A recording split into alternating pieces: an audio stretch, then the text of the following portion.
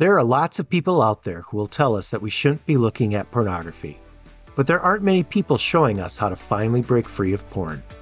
Without a mentor, without a guide, it's easy to get stuck in hopelessness and shame. The Freedom to Love podcast is here to be your mentor and your guide. We want to provide you with practical strategies and techniques to live free of porn forever. Then you'll be free to experience the love you really desire. Welcome back to the Freedom to Love podcast. My name is Jeremy Rohr. I am the founder of Freedom to Love. We are a ministry that is devoted to helping young men grow in the virtue of chastity so that they can live lives free of pornography and sexual sin. I'm excited to have back with me Father Brian Park. Father Brian is the pastor at St. Michael Catholic Church in St. Michael, Minnesota. He's actually my pastor, my spiritual director. And we're in our second episode here of a series on maturing in the faith. How do we mature spiritually so that we can overcome areas of habitual sin? Last time, Father Brian introduced us to some of the natural and supernatural ways that he would encourage young men in this area. And what we want to do now in the next few episodes is break down some of those supernatural areas a little bit more. And so, Father Brian, what I'm interested in today is a young man probably grew up maybe saying some rote prayers, some Hail Marys, Our Fathers. And at some point, we have to develop a prayer life. And so I'm just curious, what would you say to a young man who says, I don't pray consistently, I'd like to, but I just don't? What would you do to encourage them and help them develop a daily prayer life? I'd start by reminding them that we're all called to be disciples of Jesus. And the word disciple comes from the word discipline. To be a disciple is to be a person of discipline. And discipline is hard. We're broken, weak creatures, and discipline is it's a hard thing. And so it's good even just to go into the spiritual life knowing that this is going to be a discipline and it's going to take effort, and I'm going to fail and at times because I'm weak. So one of the most important disciplines for the Christian, the follower of Christ, to develop in his or her life is the discipline of daily prayer. The Catechism of the Catholic Church says that when it comes to our relationship with God, prayer is our relationship. It doesn't say prayer is a way to have a relationship with God. It says that prayer is our relationship with God, which means if someone does not pray, they do not have a relationship with God. It is impossible to have a relationship with God if you do not pray. Prayer is the very means by which we have our relationship with God. And so having that discipline of daily prayer is absolutely essential. So I would encourage a guy right away, first and foremost, make a commitment.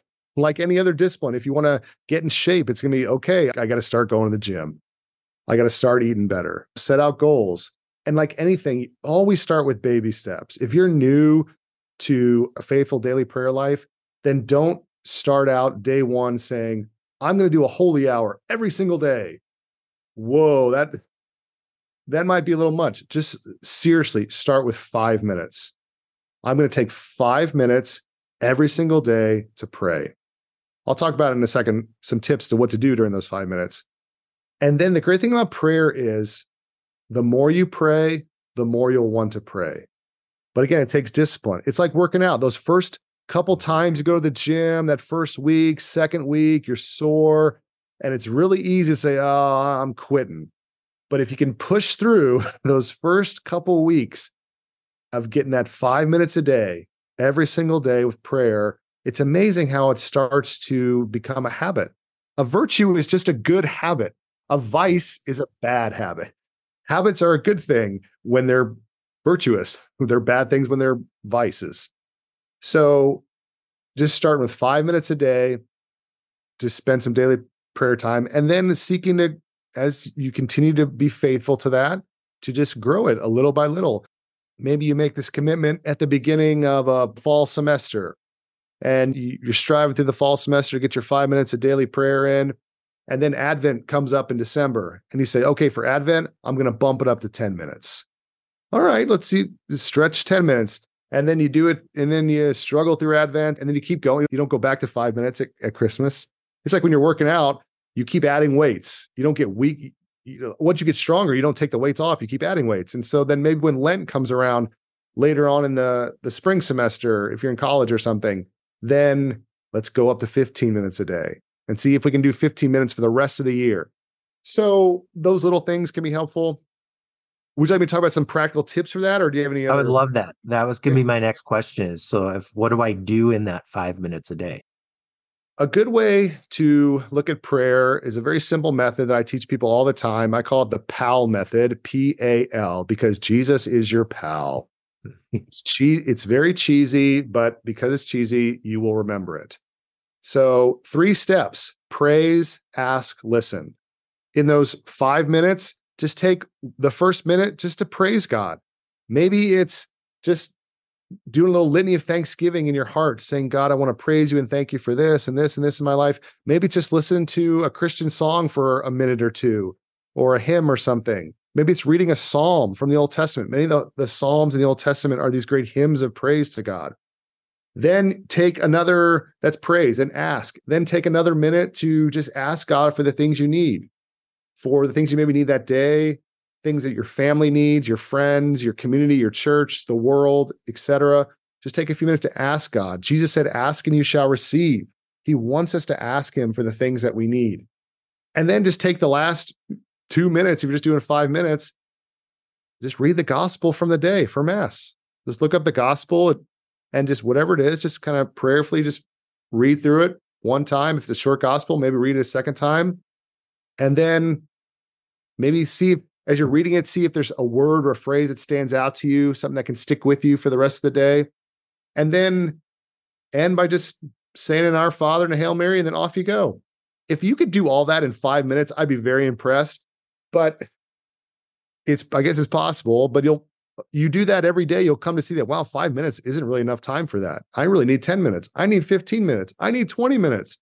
But something very simple like that: praise, ask, listen. Take a few moments to praise God, to listen to some music, to sing a song, pray a psalm. Take a few minutes to ask God for the things you need, to intercede, and then take a few moments to just read some scripture. The gospel of the day for Mass is a great place to start if you're new to the scriptures, and allow God to speak to you through his holy word. That's wonderful. Thank you. I think sometimes it's one of the challenges after we get started is it's easy sometimes to get frustrated because maybe we don't feel anything. I don't feel like anything's happening here. I don't feel like this is doing any good. Can you talk a little bit about that? How would you respond to somebody that said that to you? St. Teresa of Avila said, prayer is wasting time with God. That's what it is. Prayer is not about what I can get from it. Prayer is about what I can give. I'm giving my time. I'm spending time with a God who loves me. It's not about our feelings. We have no control over our feelings. That's how feelings are. I can't just make myself happy. I can't make myself sad. I can't make myself feel all good. I can't make it like feel that God is really close to me, even though he is. So feelings come and go. I can't control my feelings, but I can make sure that my feelings don't control me. And so I go to pray, and sometimes in prayer, there are those moments, we call them consolations in the spiritual tradition, these moments of consolation when God does really feel close, and I'm filled with joy or peace or an overwhelming sense of God's love for me. And that's awesome. Those are gifts. But I pray every day, not because I'm hoping I'll get a gift today from God, one of these little cool consolations. If they come, thanks be to God. If they don't come, thanks be to God. I pray because I want to spend time with a God who loves me, who sent his son to die for me, who empowers me with his Holy Spirit. And so if we look at prayer as just, what am I going to get out of it? Or, oh, it's just kind of dry and boring. I didn't feel anything. I say, well, did you praise God a little? Yeah. Did you ask him for the things you need? Yeah. Did you listen to him by reading some of his word? Yeah. And you felt nothing? Yeah, I felt nothing. Awesome. That's really good prayer. Do it again tomorrow, and the next day, and the next day, and the next day, for the rest of your life. because that's how you're going to grow in your relationship with God. And from your observation, you've been a priest for over 10 years now. You've went through seminary. You, again, were on the net teams and a supervisor. What have been the fruits of good prayer that you've seen people experience in their lives? Holiness. Every holy person I've ever met has a deep prayer life. Again, prayer is our relationship with God. One of my favorite catechism quotes from St. Alphonsus of the Glory, Doctor of the Church: those who pray are certainly saved. Those who do not pray are certainly damned. Again, if you do not pray, why would you even want to go to heaven? Heaven is the place where I have eternal intimacy with the Holy Trinity, with the Father, Son, and Holy Spirit, and the body of Christ in perfect love and perfect unity forever, never, never, never again. Prayer is how I begin to taste the intimacy with God that awaits me when I die and I enter the kingdom of heaven. Remember, heaven does not begin when I die. Heaven begins the moment I'm baptized, when heaven comes to live inside of me, when God comes to live inside of me, and I can begin to experience the joy and intimacy of God, even here now on this earth. And not in a full way, of course, because we're broken, we're still sinful in this life, but I can still begin to learn to love the things of heaven, to taste the things of heaven. And that's what prayer is, because that's what heaven is. It's eternal prayer, eternal intimacy with God. And so if I never came to learn the taste of prayer in this life, why would I want to do it for all eternity? That makes so much sense, Father. Well, thank you for joining us again. Could you just real quickly remind us the PAL method? What did those letters stand for again? Yeah, I just want to throw one quick thing too. When it comes to prayer, one of the big objections is, Father, I'm just too busy. I don't have enough time to pray. To that, I say, when someone says, Father, I'm just too busy, I don't have enough time to pray each day, I ask this question. I say, well, did you eat today? Well, of course, Father. Exactly. Our daily prayer life as Christians should be so ingrained in us that it's like eating. I can't imagine, unless I'm doing a really strict fast or something, but I can't imagine going a day without eating. It's a non-negotiable in my life. I'm this priest, Father, you're so busy. But somehow I make time every day to eat. I make time for it. And so I can make time for prayer, because prayer is actually more important than food. Man does not live by bread alone, but every word that comes from the mouth of God. So daily prayer: praise, ask, listen. PAL. Take a few moments to praise God, a few moments to ask him for the things you need, and a few moments to listen to him through his holy word, through the scriptures. That's wonderful. Well, thank you, Father. For anyone that is interested in learning more about our ministry, check out our website at freedomtolove.org. And in the meantime, we look forward to visiting with you again in our next episode. God bless. Thanks for listening to this episode of the Freedom to Love podcast. If you enjoyed our podcast, please rate us on iTunes and share us with a friend.